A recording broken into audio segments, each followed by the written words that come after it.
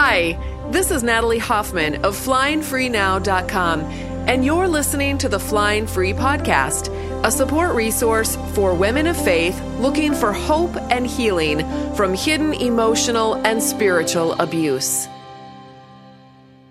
Welcome to episode 157 of the Flying Free Podcast.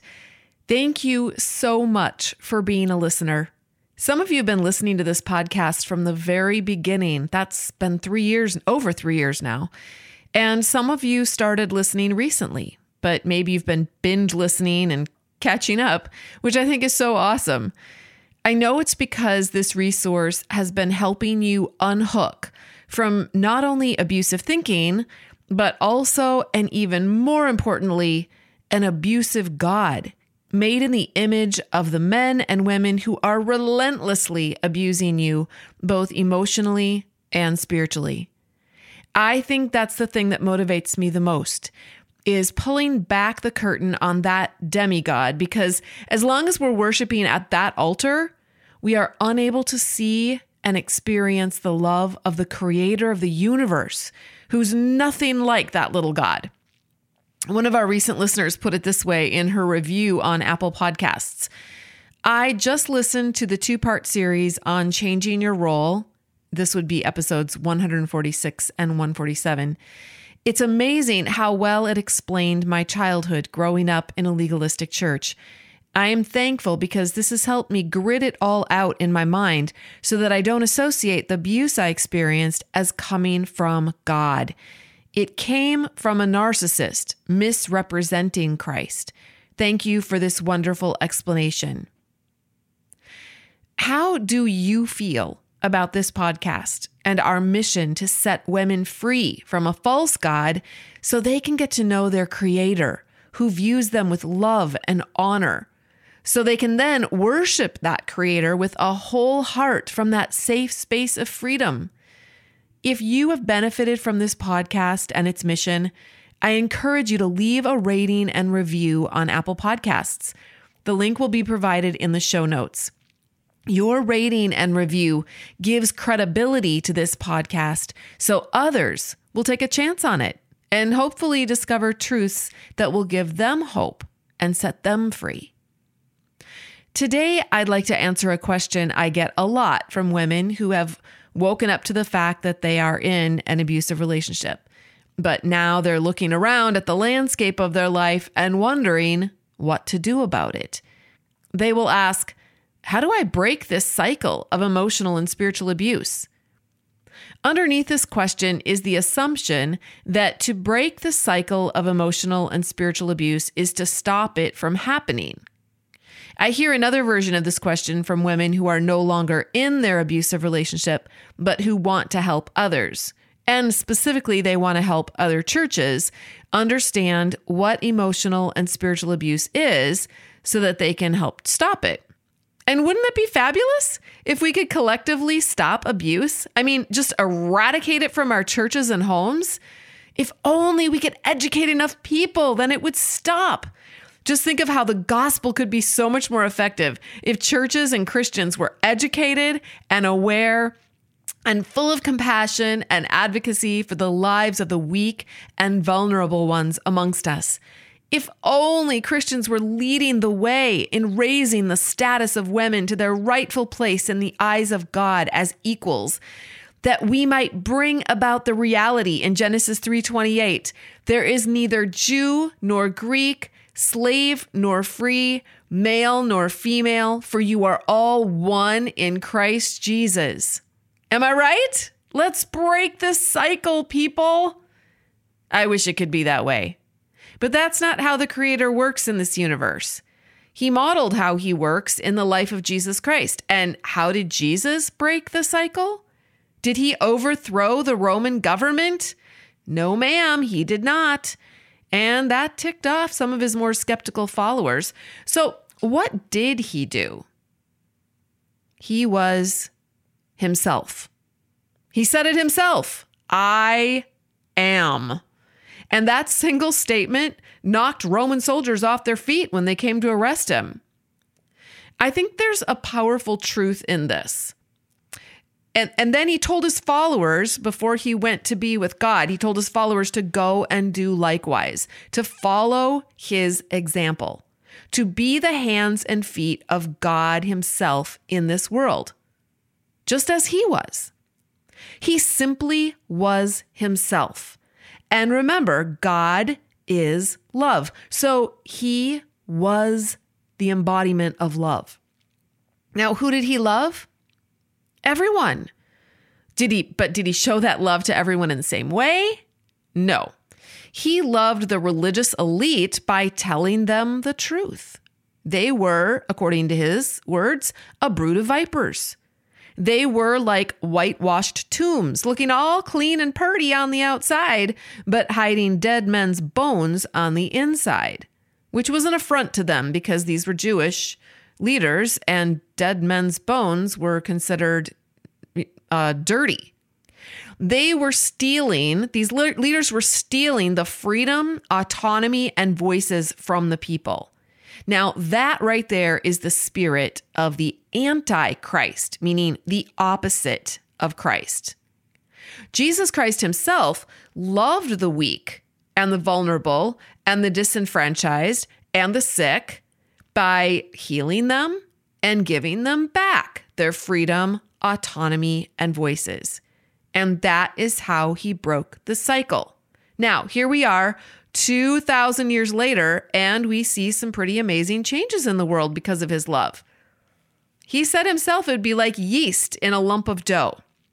Tiny little yeast crystals that would eventually leaven the whole dough ball. Eventually. He said it would be like a mustard seed, which is the tiniest of all seeds, yet grows a very large tree. So tiny seed, large tree. But it takes time. And time it has taken, right? So should we expect anything less? The seeds we plant today, the truths we tell today, the stand we make today will continue to cause a ripple effect in the world long after we're gone. But we most likely will not see all of those results in our lifetime. We need to keep planting these seeds in faith. What does this look like? Well, it starts with setting one person free. It starts with healing one person. It starts with rescuing one person. Do you know who that person is? It's you. Your first order of business is to set yourself free, to renew your mind in the truth, and to extricate yourself from abuse. For many of you, that has meant getting therapy, joining the Flying Free Sisterhood, leaving an abusive church, divorcing an abusive husband, or perhaps staying with him and detaching emotionally and spiritually from his opinions about you, gaining employment, reading good books, throwing away bad ones, moving from a big house to a small apartment, going back to school, listening to empowering music, exercising, eating better, starting a business, starting a new job.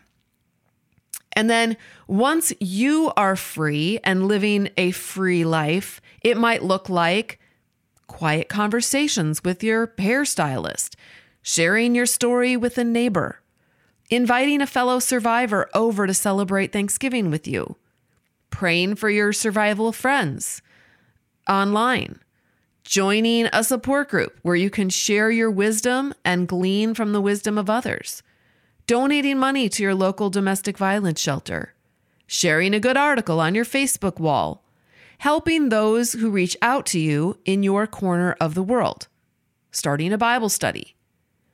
But here's what breaking the cycle does not look like. Chasing after abusers and abusive leaders and abusive institutions and begging them to listen and change. If you're a woman of faith in a confusing and painful marriage who feels like you're just a shadow of the woman you could be, I'd like to help you change that. 5 years ago, I developed a comprehensive program that has helped hundreds of Christian women wake up to their reality and live powerfully within it as the adult women God created them to be. The Flying Free program uses transformational coaching, workshops, classes, and a close-knit community of women to support you on your journey. We will help you identify the problems and figure out what you can and can't do so that you can be empowered to move forward into the life you were meant to live. Imagine a deep dish apple pie with caramel, walnuts, and vanilla ice cream on top. Members have said that this podcast is like a little taste of the vanilla ice cream, but the Flying Free program is the whole delicious slice of pie in all its glory. You'll never know what you're missing until you can bite into the whole thing.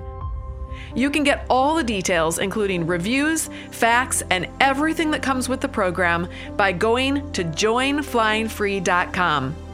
I'll see you on the inside.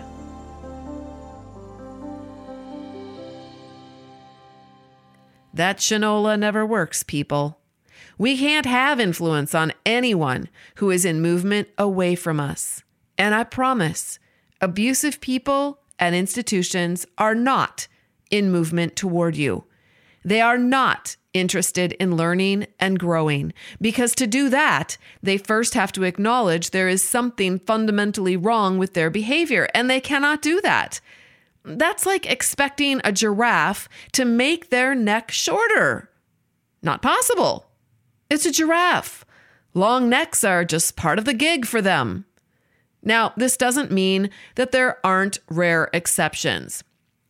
But if I had a nickel for every survivor who banked on their husband or their church being that rare exception, and then sadly discovering they were surrounded by giraffes, I'd be a rich woman.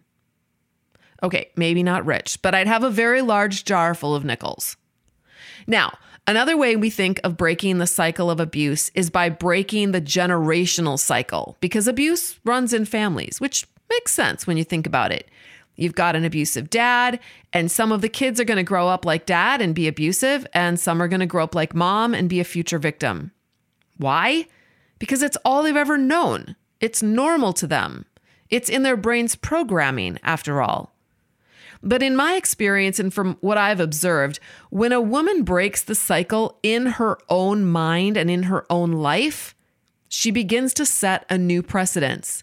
She interrupts that programming not only for herself, but for anyone who's in close proximity to her, whether it's her kids, her friends, her extended family, and so forth.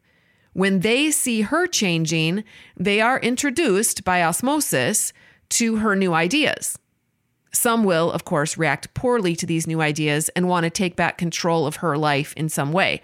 It's very uncomfortable for humans, all of us, to see someone stepping out of our own programming for how they should behave. So humans, we try to get that person to change back to the way they were before. But some people are going to be more open to these new ideas that you have, and they will slowly begin to change themselves.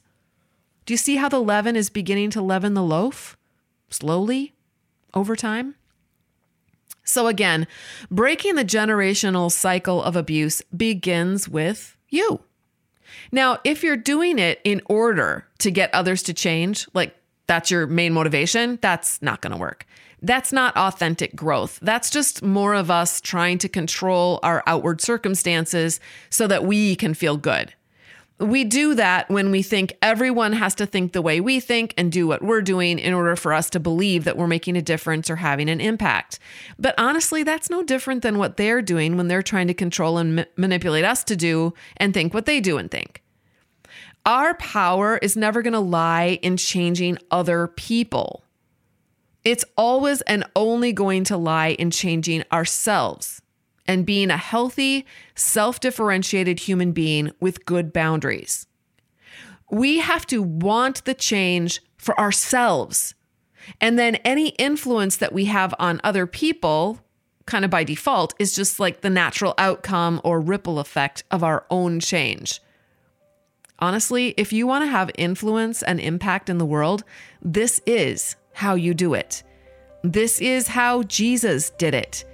Together, As we all work on our own selves, we will collectively leaven the dough, and that will ultimately change the world. I hope that helps just a little bit to lighten your emotional and spiritual load.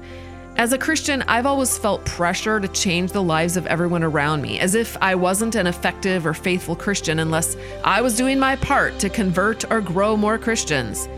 Man, that's a heavy load to bear, and it's not the yoke that Jesus gave to us. He gave us one responsibility, and that is to keep our own eyes on Him. Simple, focused. And when we do that, we are filled up and naturally overflow with love for others. And of course, love never fails. Thank you for listening, and until next time, fly free.